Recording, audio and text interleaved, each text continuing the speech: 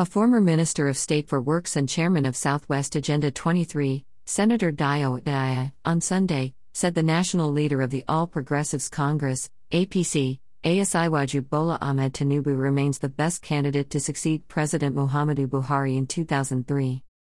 Adaya said this when members of the group paid a courtesy visit to the palace of the Akarigbo and paramount ruler of Rimoland, Oba Babatunde Ajayi. He said, Tinubu is a good product that doesn't need any advertisement and he has contributed greatly to the growth and development of the nation. He is consummate Democrat and progressive. We have 3 geopolitical zones in the South, and all of them have the right to contest for the presidency. Southwest is interested to contest for the presidency in 2023.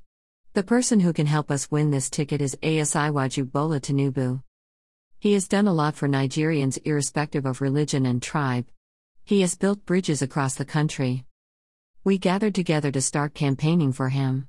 If we can hold our house together, we will have the presidency back in the Southwest.